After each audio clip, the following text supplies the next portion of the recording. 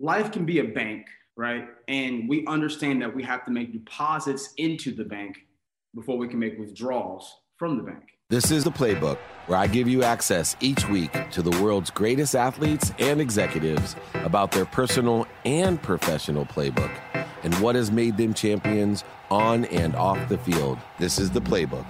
I am so excited. Now, Robert Ri'chard is on. He is the CEO of Elite Performance Medicine and, of course, an Emmy award-winning actor on the side. Talk about a side hustle. Winning an Emmy is not a bad one. But the reason, before I let Robert come on, I get on a lot of shows. And a lot of times when I'm on the shows, I'm like the big surprise, right? I'm a B-level actor at best, C or D if you ask my kids. But I get on an interview and everyone's like, shit, I didn't know where that came from. First time I met Robert Ri'chard, he went from, all right, I know who this guy is. I'll give him the credit of being a B+ to A- actor. But man, he is A+++ in my book. This is an interview that I've been so excited with. And you're like the Masters, man. The Masters is the only sporting event that never disappoints. I'm not raising the bar too high here. This may be my best interview, and I'm calling it beforehand, the way Cam Newton called the win against the Jets last night. I'm calling it right here. This may be the best playbook ever before we even start. How do you like that, Robert? I love that. I love that. Yo, shout out to all the men out there who are watching. I'm going to start off this interview the same way that I started off every single game of my life. We're going to say a little prayer. So everybody bow your heads. Dear God, grant us the serenity to accept the things we cannot change, the courage to change the things that we can, and the wisdom to know the difference. Amen. All right. I told you it's already starting off. So you and I are connected at a different level. Our backgrounds have some similarities, but differences. You know, what is this blend that you have with faith and everything else you do? And I've been on a path, a journey to figure out this blend. And you have some great old school, old wisdom. You're a man that has lived many lives, I can tell you that. How do you blend faith into your business life, your family life, and of course, even your acting life? You know, one thing I was taught, and you know, we all sort of like grow up and have this sort of like memory of what it was like in our kitchen. In my kitchen, in my home, my family, it was all about listening. And I sort of developed this sort of like idea of listening as a scaffold. So there's like the verbatim. It's what people are actually saying, the words that are coming out of everyone's mouth. There is the subtext of what they're trying to say. That's body language, it's energy. When people are talking about, oh, I feel this person's energy, there's their intentions, what their goals are. There's a universal message from you that's coming from the universe. And then God has a message in everything that comes across your desk. So when you're being a good listener and you're listening sort of on these 5 channels at the same time, that's where you're seeing God putting his hand in what you're doing, showing you, I'm challenging for a reason. I'm giving you success for a reason. I'm making you miss that flight for a reason. That's God talking to you. And the universe is also, you know, relating to you saying, hey, you're in the cosmos, you're part of this stardust, you know, and you are both significant and stay humble at the same time. And as you're listening in all those different ways, I think that's what happens where I'm so in tune with like what God has for me and what's happening in like our physical realm at the same time. It's so amazing because I thought you were going to go a different area and I've never heard those 5 and you're filled, like I said, there's going to be so much nuggets and wisdom coming through. But I always heard, you know, there's 3 kinds of listeners that can hear those 5 different types of frequencies, as I would call it. And the first is an interrupter, which unfortunately, you know, even to the highest level in politics, we got people that won't listen. They just want to interrupt you. The worst to me is the waiters. They're the ones that aren't listening to you. They're just waiting to tell you what they think, but they're not going to interrupt you. And then, of course, you have the processors, the people that are learning, more interested than interesting, which will allow all 5 of those frequencies. One of the things that confuses people as well in the blend of faith and intertwining of that faith or the different frequencies of what we're hearing or listening to or learning is work, hard work. And, you know, I know even in your early, younger acting career, one of my favorite performances by you is Coach Carter, one of my favorite movies ever, especially the soliloquy at the end when we talk about liberating light. I'm sure you love that poem as I well. love that poem. Yep. Yeah, I actually have that clip saved. I listen to it still today. I've worn out my DVD of that movie. But hard work plays an important role in faith or allowing things to happen. What's your interpretation of how hard work allows things to happen? Well, I was sitting in church in Atlanta, Georgia, and I was driving on a Sunday going to brunch, and I saw all these people in a parking lot. So I just kind of like made a detour and walked into the church. I sat by myself in a pew, and I heard the pastor talking about heaven. And he said that heaven, people kind of think of heaven not in the real sense. They think of it like white clouds, a bunch of cherubs floating around, and like grapes being fed to everybody. But that's not what heaven is. He said that heaven is just like earth. It's just, there's no sickness. You're not tired. There's no traffic. There's none of the oppositions of the universe in heaven. He said, but the best thing is there's work there. And he said that the things that what we feel on earth when we are accomplishing our goals is that little slice of heaven, which is I pushed my passion about what I was passionate about, the things that were my endeavors, my ambitions, and I worked toward them. And that sense of like accomplishment, euphoria, a sense of confidence, all that, that is that little slice of heaven. And so I'm always running to work because that is where our heaven lies. So that's my my interpretation of where hard work and sort of like the greater sort of. It makes sense too that, for me to create a void, a shortage, or an obstacle runs in a duality of one. We do that by focusing on what we don't want, but we also can create a void, shortage of what we do want. If we do hard work, we actually create a void for the universe to fill. If we have faith, the universe will fill what we want. Now, you and I both share philosophies on giving back. And I have a philosophy, and I'd love to share it with you about how, the mainstream focus of giving is the more that I give, the more that I get. So true. So true, right? And when I was your age, I would have been, that's my motto. Now, I would love for you to give me your perception of my new philosophy. I believe that if you have faith, if your intent is to be of service and of value, living to your higher self, your Christ-like self, your potential, if that is your intent, then you're better off actually not trading or negotiating giving for receiving, because it's a resistance that I actually, in full faith of limitlessness and infinity and the greatest source of light, love, and lessons, all I need to focus in on is receiving and allowing it to come through me for others, because I'm doing less for people if I'm not focused in on receiving, if all I'm focusing is giving what limited things I have instead of giving unlimited things that I have access to. Absolutely. I mean, life can be a bank, right? And we understand that we have to make deposits into the bank before we can make withdrawals from the bank. And so there is that balance of being able to receive the deposits of the universe, deposits of good measure, deposits of other people's goodwill that gives you energy, that you're accepting food, that you're accepting compassion, that you're accepting comedy, humility, like friendship, that gives you the energy to then go out and be of service.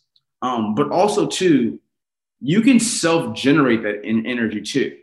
And I think a lot of times what we see, what we admire in certain people, whether it be a Gandhi or a Christ or a Buddha or whomever, Allah, is sort of this sort of like self-generating energy that allows them to continue to give and give and give and give.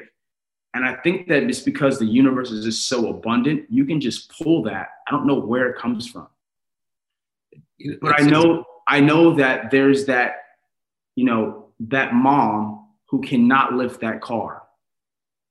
Right. If her child is underneath that car, she can lift that car. And so it's like, where does that deposit of energy come from? I don't know if that's adrenaline. I don't know if that's God. I don't know what it is, but it is something that is immeasurable that says, I have more to give. And, I think that we all admire that. Yeah, I think the pursuit of accessing how much power we actually have, which, exactly what that poem is about in Coach Carter, right? Yeah. Liberating others to liberate themselves, to show your own light. And our biggest fear is the power that we have. which is so indicative of what we do. Now, Highway Fit and your mission there is intertwined with empowering this planet and all the humans that exist upon it. Where do you see that fitting into your perception and your goals? I think that Highway Fit kind of got me on my path of like life's philosophy, because I sort of like I was at the bottom when I started Highway Fit. I had just come off of a relationship and I was just weak. I was weak, man. I was weak mentally. I was weak emotionally. And if I smelled, Linnea's perfume, I would crumble to my knees. And so I thought to myself, how could I build myself up from within so that I can sort of just be a man and stand up? And I started this, low intensity workout, something that's manageable that you could do anywhere. I didn't want to have any limitations or any things that would limit the possibility of doing it anywhere. So I came up with it with my doctor. And I think from that, it sort of like started to condition my heart again and started conditioning my mind again. And I felt that every single day that I was going to commit to something, and that diligence and that practice and that determination of doing that every single day started transferring into other areas of my life. And I started to be able to assign myself to saying, oh, I can accomplish that. I do Highway Fit every day. So writing this paper, running these errands, taking care of my family, calling a loved one, all those things became super attainable because I had that one discipline. And a lot of times, like generals, whether it be like a Sun Tzu or whether it be a Genghis Khan, whether it be even like a Stalin, they talk about having a discipline in your life every single day. And that when you're interacting with other challenges, you can call on that same discipline of your mind to go, hey, let's get this done. So I think that Highway Fit, one, it's for the people. I didn't make it for myself. So I feel like God worked through me, and so many people have reached out. I know the one video that we have on YouTube right now has 1.7 million views, which is incredible because I know that it's still growing. And to think of all the people, if you just help one person, job well done. But I've had so many people reach out to me, and it's funny because Highway Fit has taken on its own light. If I walk through the airport now, like people at TSA are like, Highway Fit. And I'm like, that pretty much means that like I work in a high intensity job at the airport. I get a 15-minute break for my lunch, and I'm figuring out how to put my health first in that time. And that, that transfers in their personality, transfers in, all the things that like endorphins and dopamine and serotonin levels that get risen by working out. So it's just sort of taking life of its own. And I'm glad that I was able to be of service to everybody. And, through radical humility, we learn so much, and it takes years. It took me years to understand. It's the two words that sit on my nightstand, on my screensaver, to be radically humble. And to me, the meaning of being humble is to be of service, but more importantly, to ask for help. Under the context, I can't give what I don't receive. I want to be part of everything. And part of what I see the biggest challenge for your generation is going to be the unification of the world, not just our country. And I think one of the things that people like you as a leader can help people understand is, when we have judgments and conditions, they separate us, and that nobody knows the totality, right? And I think my humility comes from the fact that I know now that I don't know the totality. So, I'm on a full errands when people ask me for solidified positive advice. I have to have it under the, context that this is my perception today, which may not be true tomorrow for me, but I hope you can apply it to your life to pursue your potential. And we both are on the pursuit of our potential. How do you see moving forward in the future as a leader? Can we unite people to have humility, to know that a tree has no branches? Because I see a bunch of branches fighting against other branches and killing our tree. And if we don't have leaders like you, that tree will die. If we have leaders like you, the tree will grow stronger and stronger, as it always has. I'm going to read you what I wrote this morning. I said, understand that the physics of the universe are equally and adversely opposing every one of your actions toward all your ambitions, endeavors, and daily steps forward. This is simply the third law of physics described by Isaac Newton. So in every interaction, play galactic chess. Chess is war. Use your tools to master the universe. Love, compassion, humor, wisdom, drive, understanding, humility, virtue, and diligence. These chess pieces, when unleashed with strategy and tact, is how one masters their galaxy. I love and that. So when you're saying radical humility is next to your bed, like, my brother is the master of humor. I'm talking, it doesn't matter who he's talking to. It's like he just breaks down all their walls just with humor. And I think that sometimes we undervalue that tool, because where we are different is where humor makes us the same. Yeah. And so I'm trying to learn to use that more as like my reflex. Whereas, hey, if I don't agree with somebody or whatever, let's find some common ground on things that we can laugh about. And, imagine if we're watching two sides of, a political debate, and they're enjoying the time they're spending together, whether they be different or not, but they're also making jokes with each other and say there's love between them. That's the actual world that we want. Yeah, Anthony Scalia and RBG, I think, are two of the wiser leaders we've had in our nation that had extraordinary differences, not only in their backgrounds, but their opinions, but they had that humor throughout their entire lives, that you could see there was a mutual love and respect. And what I think is so important is the idea that we do it for the whole team, right? The purpose of why we may have discourse, why we may challenge each other, is for the greater good, and that we do things in that context is so important. And giving meaning to that's so important. Now, did you write that or find that that you read off? I wrote that. I've been starting to make a little journal of writing things down as I sort of go on this quest for like philosophy. And so sometimes it just, things just strike me, and I try and write them down and share them. And someone wrote me immediately, I needed that. And then you wrote that and it came across my page this morning. I'm like, oh, then someone's working through me.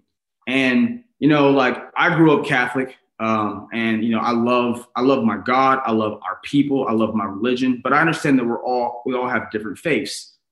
And the way that it was explained to me, I was in Indonesia and I was in a car with 1,000 motorcycles around me. Because in Indonesia, like, all the cars are on top of each other. It's crazy. That's real traffic. And the person who was the guide told me that, like, if you see all the vehicles around you, that's like religion.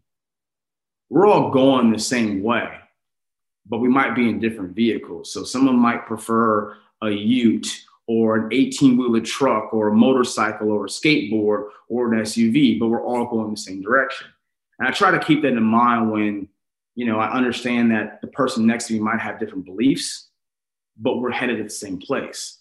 And I think sometimes what the friction that we see in the world is, no, let's go this way like this, because going this way like yours is absolutely wrong. And I think that's where we need to sort of like open up and go, hey, there's, multiple paths and multiple vehicles to the same destination. Yeah, exactly. I actually utilize the same type of analogy for great change that we're experiencing, especially in business with COVID. I use the analogy of, the only difference of what's happening today is that you're driving, on the other side of the car at a roundabout in London. So you know how to drive, but all the things have changed around. You're on the other side of the car. There's different signals, et cetera. So the better you get adapted to the new side of the car and the new exits and you're still driving a car though. You still have control and you know how to drive a car with the brakes and the clutch and the gas and the steering wheel and the blinkers, but you're on the other side now doing something different.